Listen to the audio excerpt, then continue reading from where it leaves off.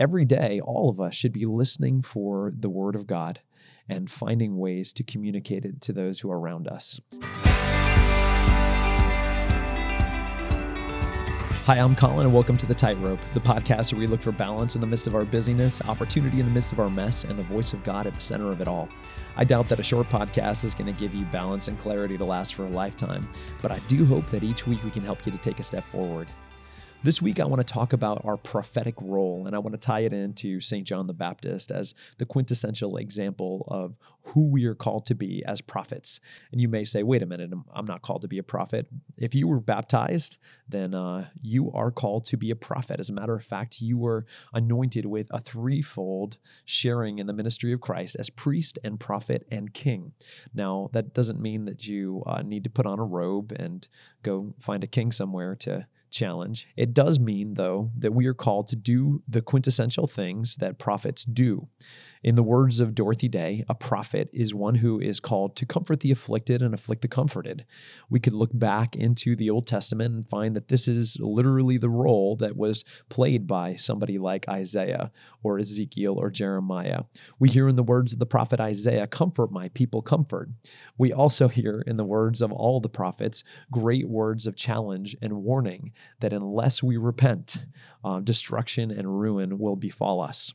We know how it went for the prophets of the Old Testament. When they afflicted the comforted, they generally got themselves killed. We know how it went for St. John the Baptist, who spoke in affliction of the comforted, and of course, he got his head cut off. So, if that makes you a little bit queasy, take a deep breath and do embrace that the Holy Spirit is with you in this prophetic mission. So let's start with where it's supposed to come from. Where is this prophetic mission supposed to come from? A prophet doesn't speak their own words. They don't speak their own opinions or their own mind. A prophet is not one who prefaces hard things with, "I'm just saying the truth," or something like that. A prophet is one who listens to the word of God and then speaks it with clarity and with charity.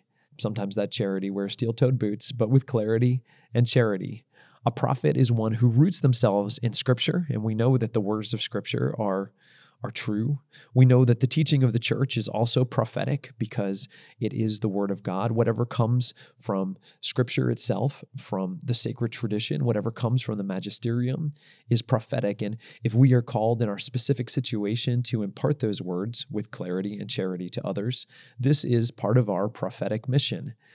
This is true in our family. It is true in our place of work. It is true with our friends that we are called to be a mouthpiece of that prophetic mission.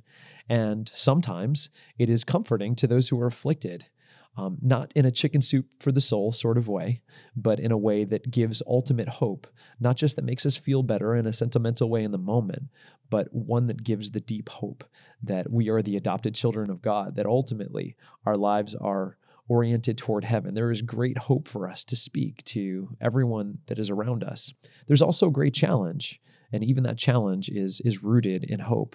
But to afflict the comforted is the part that I have the hardest time with. It's easier for me, at least, to speak words of comfort to people who are afflicted. I love in my ministry, I get the opportunity to speak a lot about the truth of our identity as sons and daughters of God. I find that to be a comforting truth, to speak the truth that we have a vocation, a mission, a purpose. Generally, people are pretty much on board with this when they hear it. I think that the tougher part is that it's not often rooted in the core of people's beings, but to hear it as a theory, they'll at least say, well, that's very nice. Thank you very much. But to afflict people who are comforted, to speak the truth about tough church teachings, to speak the truth about personal situations that friends and family members are in that are perhaps toxic to them. It's difficult because most often when we do that, we're immediately rejected, even if the one who we're speaking the truth to ultimately comes around. It's difficult. So what are some tips for doing that? I'm going to lay it out in 3 steps. And I sort of resist this a little bit because laying things out in 3 steps, I don't mean to say, if you just follow these 3 steps, this is going to be easy.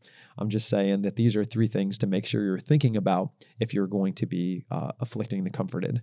Number 1, make sure that what you're saying is rooted in the Word of God and what God is actually speaking, and not just in your own personal interest or in your sort of like pet issue. Be sure that if you are speaking prophetically, that you are actually speaking the Word of God that is coherent with Scripture and tradition and the magisterium, and not just your own personal opinion. Okay, so that's number 1. Number 2, be willing to be resisted. This is the part that I have trouble with. Of course, we all like to be liked, and I realize as I probe into my own life and mind and heart that I really don't like conflict. I hate to be hated. I hate to be the bad guy. I want to be good cop. But to be prophetic, you have to be willing to speak the truth.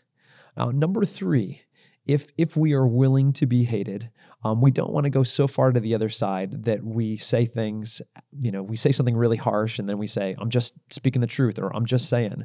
The third thing is that we need to be genuinely charitable.